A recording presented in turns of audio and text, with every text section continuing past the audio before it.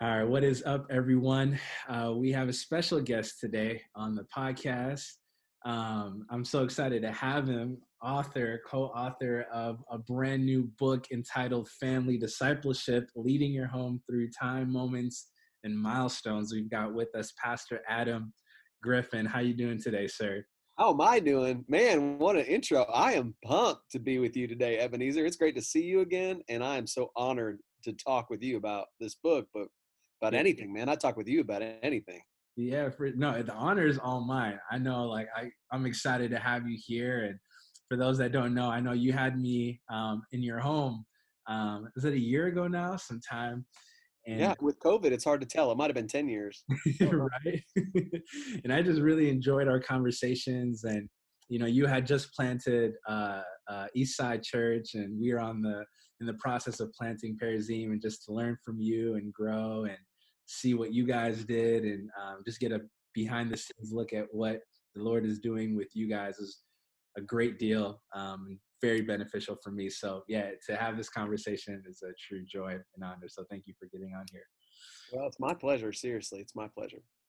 Yeah, cool. So I was really excited to read this book, partly because I am really big on discipleship, and I have always wondered what that would look like in the family context. I'm also a youth pastor, so I see the effects of not discipling your kids and what that looks like on this end. And so this was a Us too. real helpful and practical book for me to kind of walk through. And so let me just start off by asking you, what was kind of the motivation behind writing this book? Like, what led you to want to, get on this journey of sharing what God's heart is in light of family discipleship? Well, student ministry is my background too. I love working with teenagers and investing in young people, and I've done that for a long time. And Yeah. so then becoming a dad and overseeing family ministry at a church led to these conversations about, man, how do we make it really clear what we believe the Bible's expectation is for a parent and Yeah. what they should expect from us, the church? Yeah. And that led us to creating some language and some clarifying, and I believe really helpful framework around what we believe the responsibilities are, both of the church and of the family. And then, man, I just love being a dad. So getting to write about something I love about raising my kids to know Christ, man, I'm pumped. I mean, I've been chomping at the bit to do something like this, to say, man, what if we had a bunch of awesome moms and dads understanding their role in their family and what benefit that would be to somebody who's in student ministry or somebody who's a pastor or any community, man. You just think about the change it would make in a city if we had a bunch of Mm. incredible moms and dads plugged in spiritually, looking at the kids in front of them and just loving them to the Lord. Yeah, no, that's so good. You alluded to this in the book.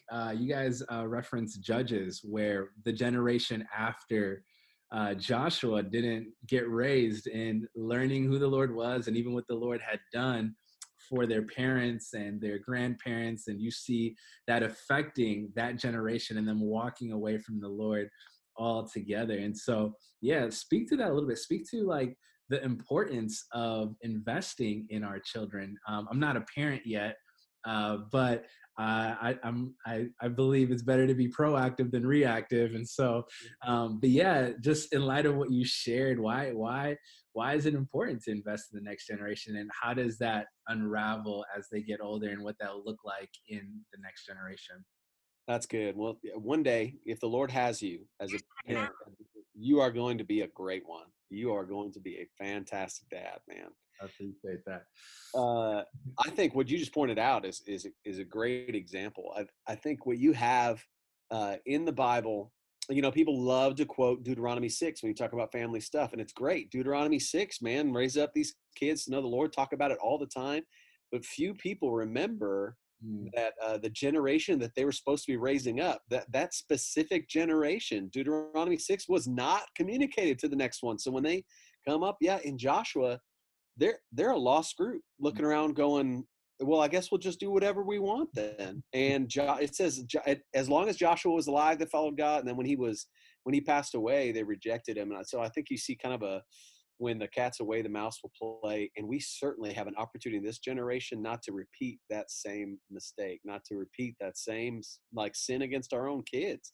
But Yeah. man, what I want for my kids is something better. And what's interesting is in the generation they're in now, it is a increasingly secular Mm, advert, verse to they. I mean, our nation is averse to a lot of the things that we believe, and increasingly we seem like to be at the margins, and that really could be what the Lord has for us and what's good for us. But it doesn't change the call for yeah. every parent to say, hey, in a world where the culture does not believe what we believe, I want our kids prepared to Yeah. stand up for what they believe. And you know this as a pastor, a lot of the work that you do in pastoring your church is preparing them to interact with a culture that believes something totally different. And Yeah. so if all we do with our kids is just kind of say, well, let's just like let the culture kind of disciple them, and then I'll just kind of bring them to church with us, they're not going to catch what the Bible is calling you to catch, and they're not going to catch what you're hoping they're going to catch. It's going to take a greater level of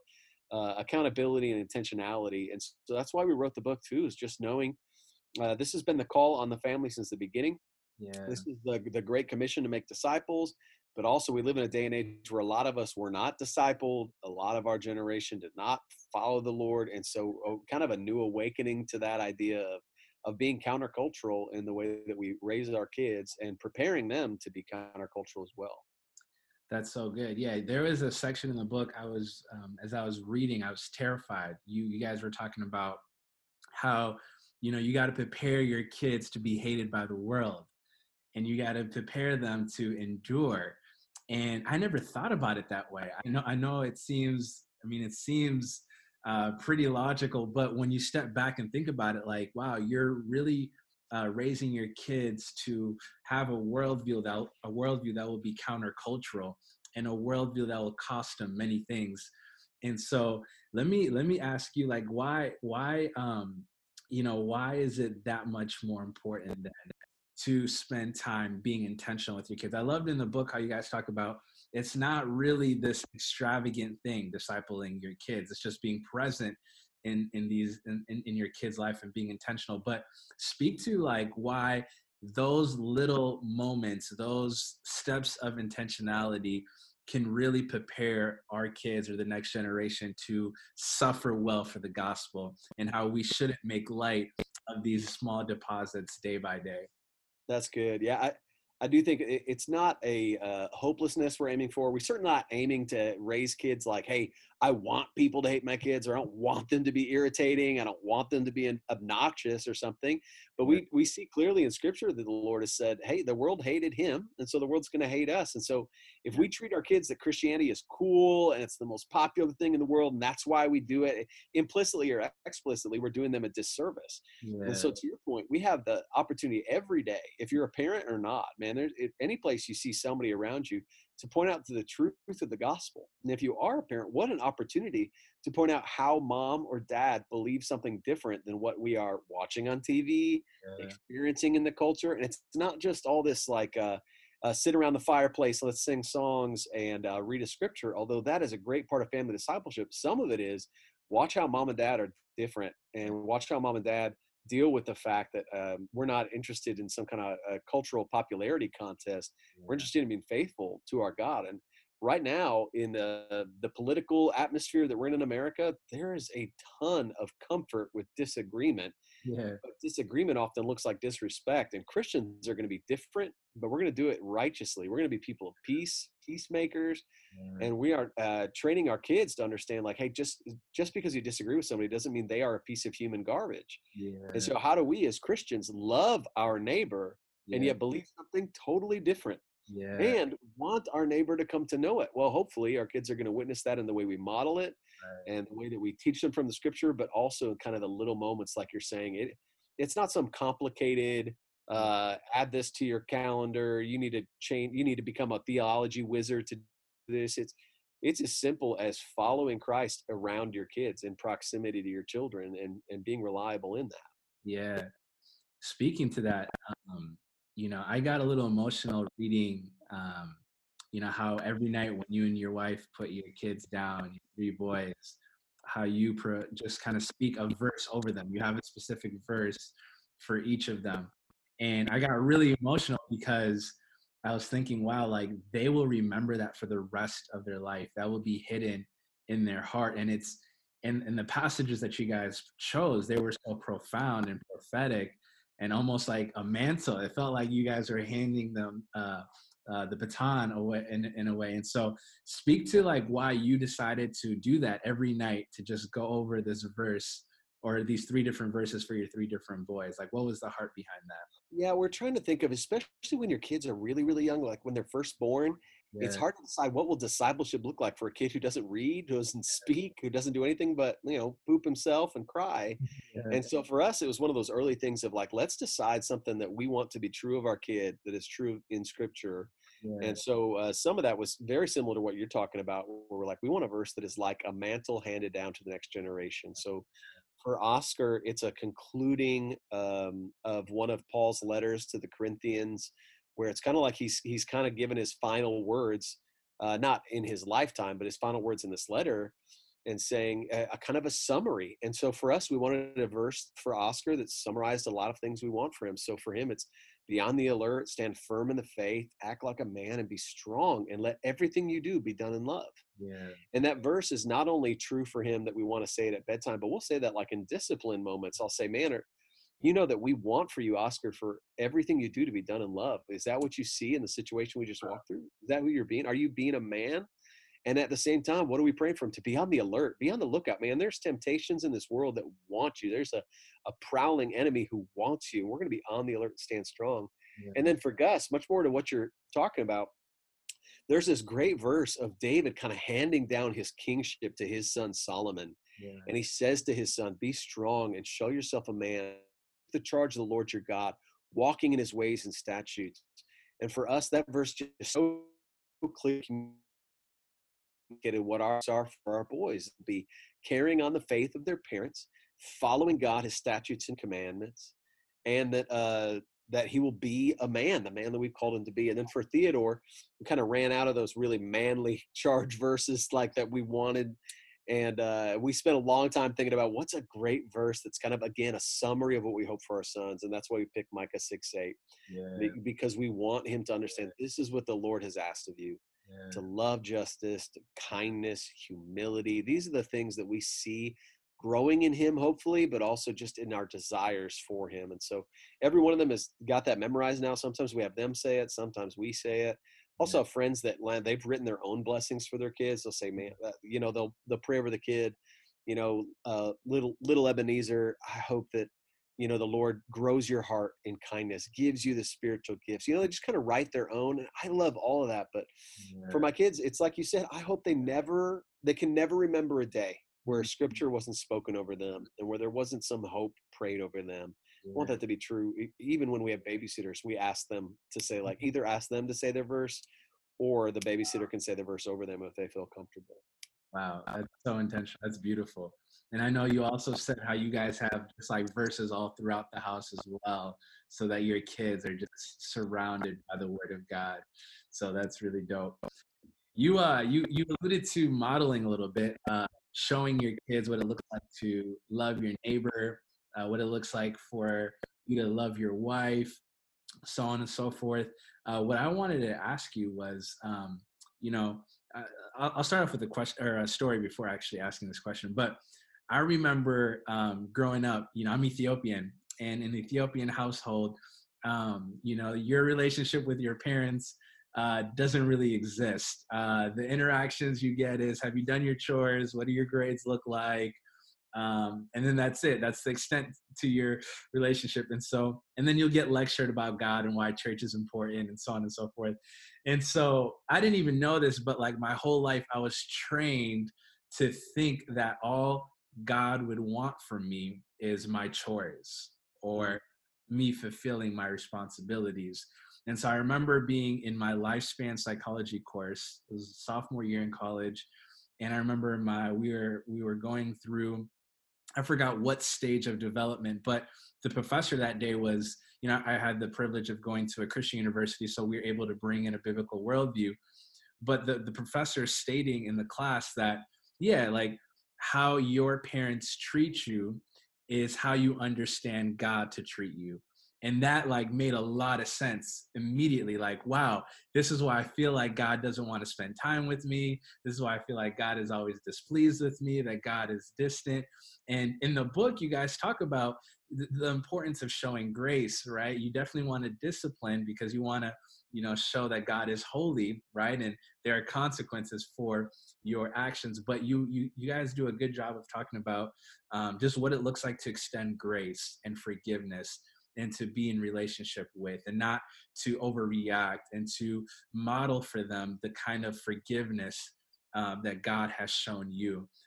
Explain, like, or kind of, if you can, what that's been like for you, the journey for you and your wife as you're trying to, because I know it probably isn't easy, right? When your kid does something that you don't want them to do, the immediate reaction is to freak out or go to your room. But like to like, what's that process been like for you guys to be mindful and intentional about just modeling the grace of God and the forgiveness of God and the kindness? Romans teaches us his kindness that leads us to repentance. And so just even exemplifying that in your relationship with your sons, what's that been like for you guys?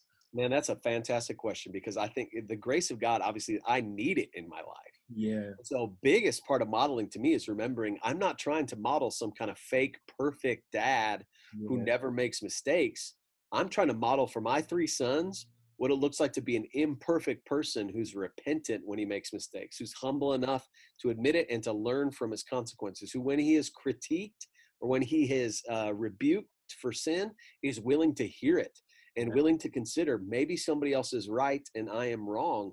And in all those mistake making modeling times, like, I hope my sons are growing up to be similarly peaceful, gracious, humble young men. And so if I want, one of the things we talk about in the book is, if you want something well developed in your children, see if that's well developed in you. So if you want patient kids, is the Lord made you patient? And if, like, one of the ironies in parenting is sometimes you'll catch yourself yelling at your kids to stop yelling, or screaming at your kids to be more patient, or to be more patient, or to be more kind. Like, if you find yourself going like, you kids, stop screaming and you be kind to one another. It's like this.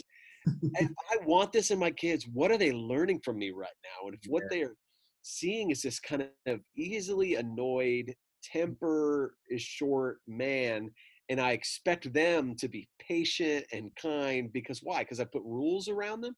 Man, our kids smell hypocrisy a mile away. So modeling something for our kids is really important. And I'm not saying we're not going to make mistakes. I'm saying the mistakes are going to be an important part of how we respond to our mistakes in our modeling. So God has been so gracious. And the kindness that you show towards your own children, that often, this, we will show kindness to strangers sometimes that our parents did not show to us, or we will not show to our kids. We'll treat our family who's closest to us sometimes like the least worthy of our grace and kindness. And instead, we want parents to consider, what if you modeled for your kids the kind of patience that you wish they showed you, the kind of joy, the kind of gentleness, the kind of grace, the kind of self-control you want to see in your kids? What if we could model that for them? And then when we fall short, what if we could model repentance and say, this is where mom screwed up, this is where dad screwed up, will you please forgive us? And in that, teach them how to make mistakes, own it, apologize, confess, repent, and walk in confidence that they're forgiven. Yeah, that's so good.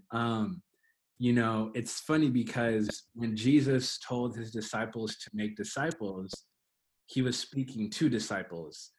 And I feel like sometimes we're unable to make disciples because we ourselves haven't been discipled. And so speak to why it's important for parents, or even for me, I pastor a very young church, and it's uncool or unpopular to be discipled sometimes, or to be plugged in. They'll show up to church, but not really be in the life of the community, and how really we're sowing something that's not going to reap anything well for us in the future. So speak to like the importance of our spiritual health and how that trickles into our parenting and how we raise up the next generation. Because like you said, they can smell hypocrisy from a mile away. And so if we're not doing what we need to do to grow in our love and our affection for Jesus, if we're not taking responsibility for putting to death our sin and being held accountable and being loved on and being poured into, that's only going to show up in the way we parent our kids. And so, why is it important for us to be plugged in and be discipled? Yeah, nobody wants any parent to fake some version of spirituality that's not genuine for them. All of us, one of the things we talk about in that chapter is that we want parents to have an authentic, genuine walk with Christ themselves. Howard Hendricks used to say, you cannot impart what you do not possess. Like, you can't give it away if you don't already have it. Yeah. So for any parent, man or woman, if they're married, we want them to be in some kind of devotional life together, potentially, and certainly individually, that is genuinely dedicating their heart to God. Even in the book, Chandler talks about how when his kids come downstairs, they find him reading in his kitchen his Bible. And while he's not doing that so his kids can see it, he's doing it because he's actually trying to be a son of God himself, and following his father. Yeah. What it is reaffirming for his kids is that their daddy's faith is genuine. This guy really wants to be in the Word and really wants wisdom from God, does not expect to just kind of coast through life, fly by the seat of his pants, and tell his kids what's right while he's doing something else. So if Yeah. we don't have a genuine walk with God, that's where we start. We start with, if I want to be a Christian parent, then I first have to be a Christian. In other words, if I want to be a follower of Christ who leads others to follow Christ, then first I have to be a follower of Christ. So what does it look like to follow Christ?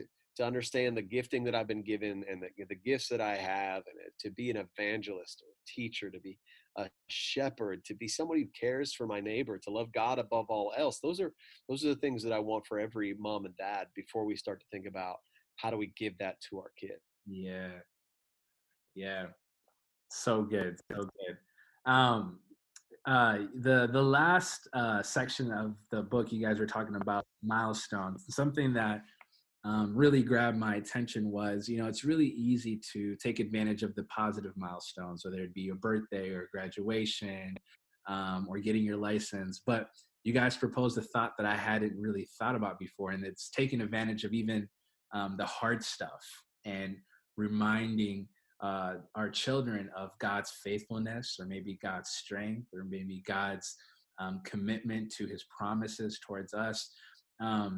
What, like, has that been difficult for you guys to take difficult moments in life and flip it, whether it be a loss of a loved one, or I don't know, whatever it may be? Like, how have you guys used difficult moments to point them back to Christ? One of the things I think of right off the top of my head is, on my calendar, I put in the anniversary of when my wife's father passed away, and I put in his birthday. Mm, And on Father's Day, it's something that I'm mentally aware of. And I think about how on those days I want to be especially mm, pastoral towards my own wife, to yeah. remember her hurt that day and to point her towards God's faithfulness. Okay. For us, that's a milestone that we commemorate. The day that her father passed away was a significant day in our life. Now, my kids were not super old at that point, and so we don't spend a ton of time with them, but we still talk about their grandpa on those days every year, and talk about what they lost in that man, and what God has done in and through him, and where he is now in his faith with Christ. And Yeah. so that was a hard thing. But I think in the families that I'm around, some of these families that I'm around, for them, it might be when their parents got a divorce, Mm, or when one of the things we talk about in the book is, for Matt, he had a seizure and found out he had cancer on Thanksgiving. And so for Thanksgiving, for their family, it's a lot different. And every time he goes in for a scan to see if he has cancer, they go out and they celebrate as a family and commemorate those things. But might also be how, if somebody's endured an abusive incident, it might be how we process that in an ongoing manner. That is a milestone in a yeah. kid's life, if Yeah. there's been some form of abuse. And that's Yeah. when we say nothing about it's not helpful. Yeah. So how do we point to these highest moments, which I hope are obvious? I mean, birthdays, Christmas, Easter, graduation from high school, baptism, or how do we look at these lowest moments in a kid's life and think about how are we going to disciple this person? And Yeah. it's not as simple as just going, well, I hope they'll ask me if they need something. That is a Yeah. cop out, and that is cowardly. But as a parent, I'm going to be the one who's leading. I mean, that's what the whole book is about leading your family spiritually. So I'm going to lead out on how we're going to talk about things and whether we're going to talk about things. And some of the hardest things are going to be necessary for us to help our kids process through. Yeah, the one of the reasons why that section stood out to me is because I know just from my own personal life and pastoring a community that pain shapes our worldview. And if we don't bring the gospel into that, it'll be very easy for us to have a misrepresentation of who God is and what he thinks about the pain that we've experienced. And so it's so beautiful to see it from a young age to be pastored in a way or to be discipled in a way where we can see the goodness and the faithfulness of God, even in the low moments, matters a great deal. I got kind of a funny question for you, but so I'm single. A lot of our listeners are single or dating right now. So what would be your advice for those that are looking to marry? Like what should they be looking for in a spouse as they're thinking about family discipleship? Like what are characteristics that stand out or that we should be looking for as we think about settling down with someone? Oh, hilarious and incredibly attractive. I think those are the That's all I'm looking for. yeah, the Bible says that beauty and charm are fleeting, right? So, I mean, I think what's interesting, I heard Ben Stewart say this once when I was talking with him about dating. He said, most online dating now is based on beauty and charm. It's like, can they say something witty and do they look all right? And he's like, and those are the two things the Bible warns you, like, just so you know, those things don't last. Yeah. And so, as we're looking around, when you consider family discipleship, one, I do think there's a lot of application points for this to us as sons and daughters who are single, or cousins or grandkids or whatever you think about. We are leaders in our home. If you're listening to a podcast right now, chances are you're old enough to be a leader. You know, Yeah. you're not an infant. So Yeah. how do you lead your family in family discipleship, even from the son position or the daughter position? Sure. You have to.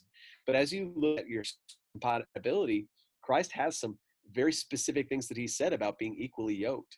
And being equally yoked includes things like having the same faith, having the same mindset. And I'll tell you, some of the hardest family discipleship uh, experiences I've heard about are when a family, a father and a mother, have different religious hopes for their kids. Yeah. And so, as you're looking at who you're going to date, or if you're getting serious, you're thinking about marriage, family discipleship would be a really important thing to have in mind is how are we going to raise these kids?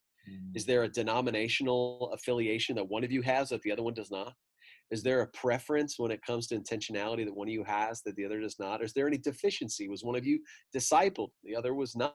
And is there anything that right now you can start going, hey, I want to be a prepared father, not just make it up as I go along type dad. So who's a guy that you admire or a woman that you admire that you could spend some time with their family and see what it's like to disciple? Right now I have a group of about 20 to 30 single guys going to my house about once a month. Now during COVID, that's been harder, but, and one of the first things we do is they sit down with me and my boys and we go through our family discipleship routine together. Wow. Because I want all these single men to be very familiar and very comfortable and for it to be very ordinary for them to see us read the Bible with kids, pray together, sing together, say goodnight. I want a whole church growing up around the idea of the normalcy of that. Yeah. Some of us didn't have that, so it's going to take a lot for it to feel normal again. But Yeah. it's an important thing to have talks about, conversations about. It may not be the first talk on the first date, but as things start to get serious, man, that's an important topic. For sure. No, that's good. I appreciate that. I know our listeners will appreciate that as well.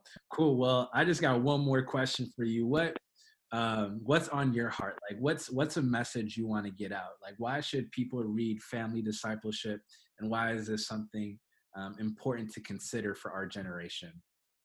Yeah, what's on my heart, man? I think I think a lot about legacy and not just like I don't like my name being remembered. I don't care. Like I don't want a gravestone. I don't want a memorial. I don't want somebody visiting my name someday.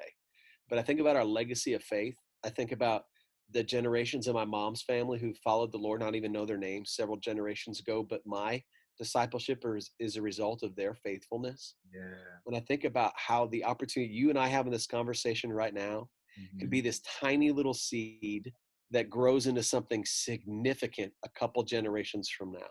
Yeah. I think one of the metaphors we used in the book is like a redwood seed is really small, Yeah. but inside every redwood seed is the possibility of an entire forest of giants. And Yeah. I think about that with the tiny moments that we have with these kids, with this generation, as a youth pastor, as a father, as a mentor, as a mom, whatever it might be.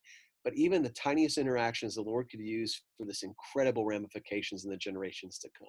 Yeah. So that gets me fired up. That what we're talking about right this second could have the largest impact of anything we might do, Yeah. which is investing in another person and Yeah. seeing that branch out as the Lord grows fruit from it. Man, the Lord talks about yielding a harvest that is multiples of what you have put into it.